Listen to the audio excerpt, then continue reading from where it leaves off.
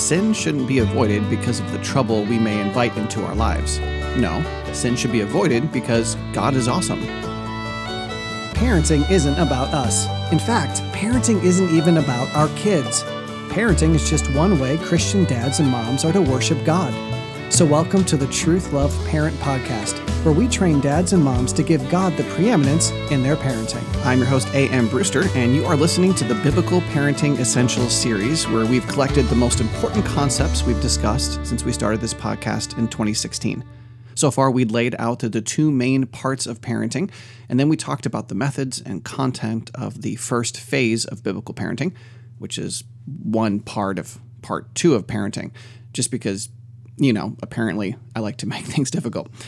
And today we're going to introduce the second phase of biblical parenting, as well as discuss helpful methods. If you're a longtime listener, I pray that today's show will be a good review, but also equip you in new ways with new information. And if you're new to the show, I welcome you and ask that you make sure to start with the first episode in this series. Of course, if you've already done that, today's show will not only teach you about phase two of God's will for your parenting, but will also provide you a ton of resources to continue your personal discipleship. And speaking of personal discipleship, I recently returned from Vermont, where I was invited to speak to the families of Grace Christian School, conduct a parenting Q&A, and challenge the members at Mount Greylock Baptist Church in North Adams, Massachusetts. Previously, I've also had the pleasure of speaking virtually to the students of Grace Christian School. Now, I mention this because you too can invite me to speak for your church, school, camp, mom's group, conference, or whatever event you may have. It can be in person or virtual, and we can discuss whatever topics you and your community need most.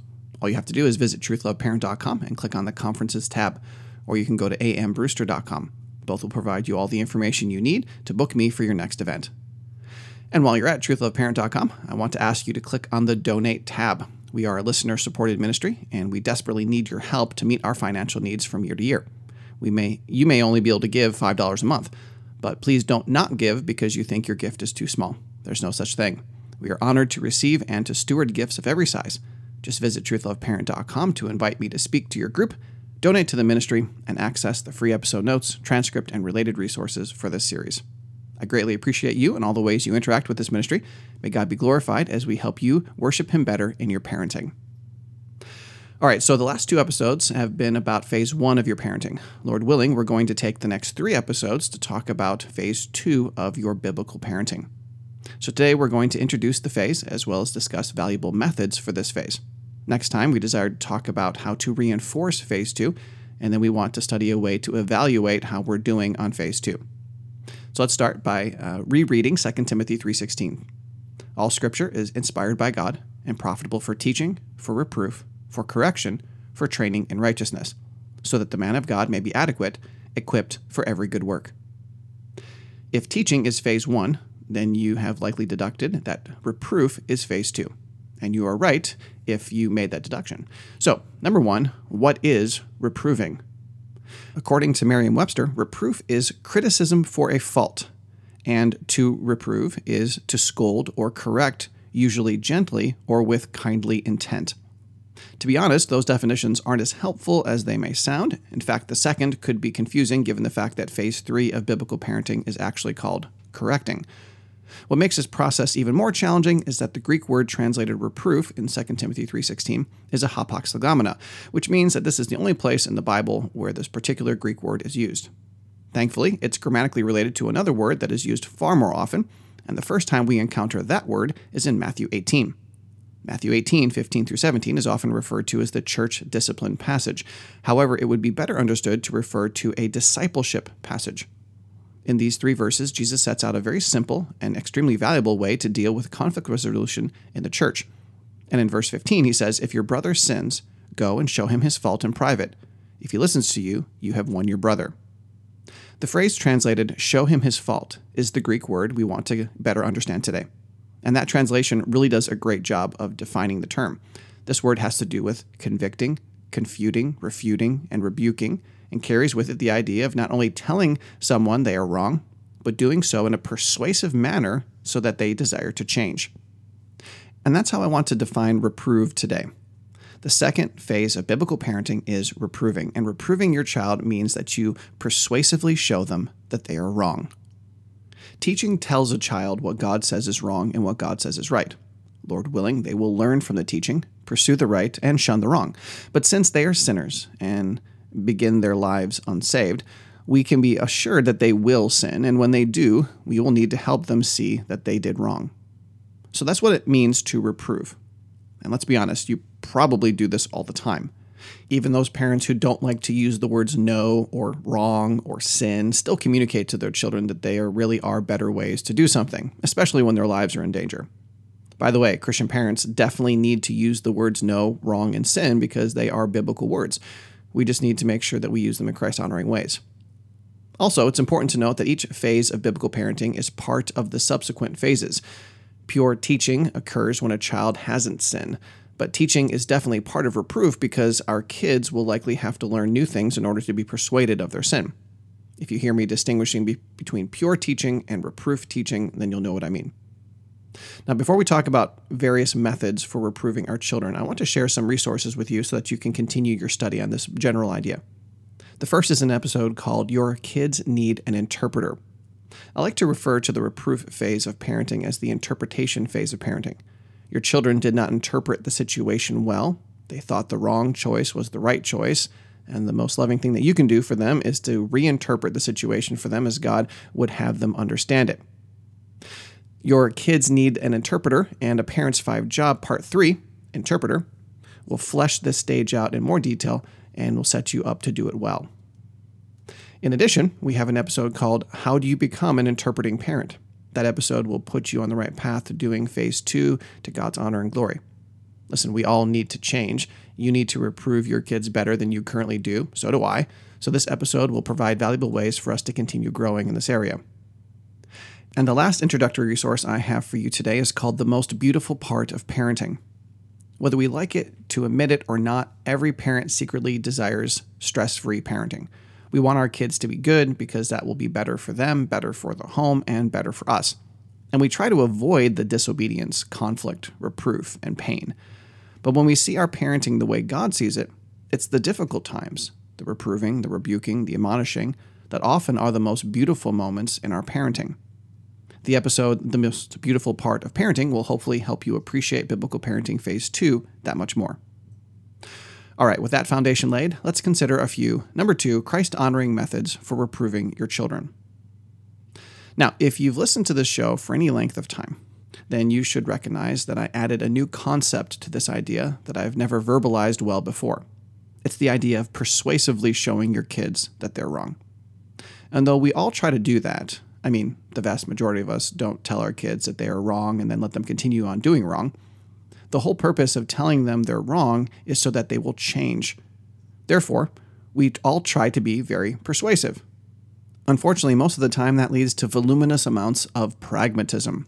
For example, if you don't stop taking cookies without permission, you're going to start taking other things without permission. And though it may not seem like a big deal at first, that cookie will turn into money from your sister's piggy bank, and that will turn into a trinket from your friend's house, and the next thing you know, you'll be in jail because you try to steal someone's car. Now, that line of thinking was probably actually accurate. Stereotypically, things do progress just like that if a child doesn't stop stealing. I know because I was that child. Praise God, I never tried to steal a car, but that's beside the point. The point is that such reasoning, persuasive though it may be, is still pragmatic, and pragmatic motivation is not only super dangerous, it's wickedly sinful. If my child's motivation for their behavior is to simply avoid consequences or avoid becoming a version of themselves they don't like, their motivation is self-centered. It's all about what they want and don't want. I do believe illustrations like the one I just gave do have value when they are couched in biblical truth. They do well to illustrate that what God says about sin, callousing ourselves, and the consequences of sin are all true. But they mustn't be handed to our kids as the main motivation. Therefore, the first method we're going to discuss today, and which will form the basis for all the others, is A, use the scriptures to convince your children they're wrong. This obviously should be a no-brainer. We're talking about being an ambassador parent who represents God to our kids, and the scriptures are not only God's communication to us, but it's also the main tool God designed to mature and perfect us. And yet, I'm amazed how many parents don't use it. On the other hand, I do need to warn you. Just because you use the Bible in your parenting doesn't mean you're using it the right way. Too many parents like to use the Bible pragmatically. They turn to a passage about how stealing is a sin, and they use that as a jump-off point for warning their kids about the consequences of stealing without ever really talking about God and his worship and what he deserves and so on and so forth. And again, though, the consequences of stealing, that's accurate. Your kids need to understand sin and consequences, but why is sin what it is? Why do consequences exist? You need to ground discussions like this in the reality that God is who he says he is. When we steal, we're attacking God's character. We're attacking his sovereignty, his provision and care, his love, his mercy and grace. We're attacking his expectations for our obedience, and the list goes on. Stealing shouldn't be avoided because of the trouble we may invite into our lives. No, stealing should be avoided because God is awesome. He deserves better from us, and he expects better from us, and he empowers us to do better. This is the very approach the Holy Spirit inspired the human authors to take. God told Moses that all the commandments started with having only one God. And Jesus said the same thing when asked about the greatest commandment. We need to love God with every fiber of our being. The Old Testament prophets linked obedience to God's character and deeds long before they brought up God's promises and consequences. And the New Testament writers often started their letters with doctrinal truth before explaining how that truth should affect our behavior. And guess what? This is far more persuasive than any pragmatic observations we may make about our kids' behavior. Now, I'm not saying that your kids will be persuaded when you reprove them well biblically. Each is responsible to submit to God's truth, but we know that God's word always accomplishes its purposes in a person's heart. Therefore, using the scriptures is guaranteed to affect them in one way or another, all according to the will of God. So, what about you? If you use pragmatism in your parenting, you're actually revealing to your kids and everyone who watches you that you too have a worship problem. You're leaning on your own understanding to manipulate your kids into submission. You're not giving God the preeminence and priority that he deserves. We parents need to start by recognizing that our own parenting needs to be motivated biblically. We mustn't parent our kids in order to ultimately accomplish something in their lives. We must parent the way we do because we love God and want to worship him with our lives, and then we trust God to do the rest. Do you use the scriptures to persuade your children of their sin? And do you motivate their behavior in Christ? And do you do so because God commands you to? I recommend you listen to our Speed Parenting series. In that series, we talked about the huge temptation to use pragmatism and how we need to fight that proclivity. And then we have 2 one-off episodes that are really very helpful once we have the right motivation for our parenting. The first is called How to Rightly Debate Your Child, and the second is Sun Tzu's 5 Dangerous Faults of a General. In and of themselves, they may sound a little pragmatic at times, but they're built on the foundation of the fact that our parenting must submit to God. These episodes simply build on the historical and practical realities of conversing with people who disagree with you. I think you'll enjoy the episodes and benefit greatly from them, and the links to all those episodes will be in the description of today's. Okay, so the next method is different from the first, but it also requires the same truths that we just discussed. Letter B, use questions to guide your children to a biblical understanding that they're wrong. In the first step, we're using the scriptures to tell our kids they're wrong. In the second, we're using the scriptures and an arsenal of questions to guide our kids to understanding that they're wrong. This should sound familiar because this is the difference between deductive teaching and inductive teaching. We could just as easily refer to deductive reproof and inductive reproof. And the guidelines for how we choose which one in any given situation are the same for reproof as they are for teaching. You can listen to the end of episode 517 to revisit those guidelines. I will say, though, that situations involving reproof have a new layer of difficulty. Pure teaching is done in a relational context where the child and the parent are generally not at odds. No sin is being addressed. However, if we're reproving, we're doing so because the child has sinned, and that has a very different relational impact. Now, I'm not saying that inductive reproof doesn't work. I'm just saying that we may find that deduction is a far better approach, at least at first. Of course, there are great times to use questions to draw our children inductively to a truth. In the Speed Parenting series, I talk about this very point and will teach you about the 3 questions approach. Now, the Speed Parenting series is all about parenting when you don't have a lot of time, but that isn't always the case, so I want to introduce you to an episode called Why is More Important Than What? Asking the right questions to reveal the wrong heart. And there's also the second most important question you need to ask your kids. On the topic of questions, you might as well know which 2 are the most important. Now, regardless of which of the previous methods you use, using the scriptures to tell or using the scriptures to ask, There's another desperately important method that most parents I've met don't use. Letter C. Invite your children to accept or reject the biblical interpretation of the events. Your child was presented with a temptation, and James 1 tells us that they were carried away and enticed by their own lust, and the lust conceived and gave birth to sin. They believed the lie that their fleshly lust was the best thing for them. So they sinned by either not doing what they should have done and or doing what they shouldn't have done. And now, as the ambassador parent, it's your responsibility to persuasively reprove them with God's word. So you've presented God's interpretation of the situation by opening his word, teaching your child, and helping them see they were wrong. Now what? Well, most parents respond in one of two ways. Many of them will say their piece, and then they're done. They basically walk away having confronted their child. Other parents reprove their kids and then try to move on to the third phase of biblical parenting. Actually, most of them try to move on to the fourth phase, completely skipping over the third phase, but none of those responses is best.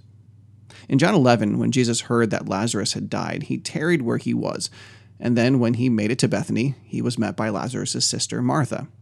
And she said to him, "Lord, if you had been here, my brother would not have died. Even now I know that whatever you ask of God, God will give you."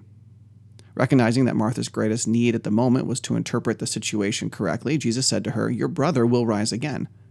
Martha, not quite understanding what Jesus was saying, said to him, "I know that he will rise again in the resurrection on the last day." Jesus, pointing her to himself, said to her, "I am the resurrection and the life. He who believes in me will live even if he dies, and everyone who lives and believes in me will never die."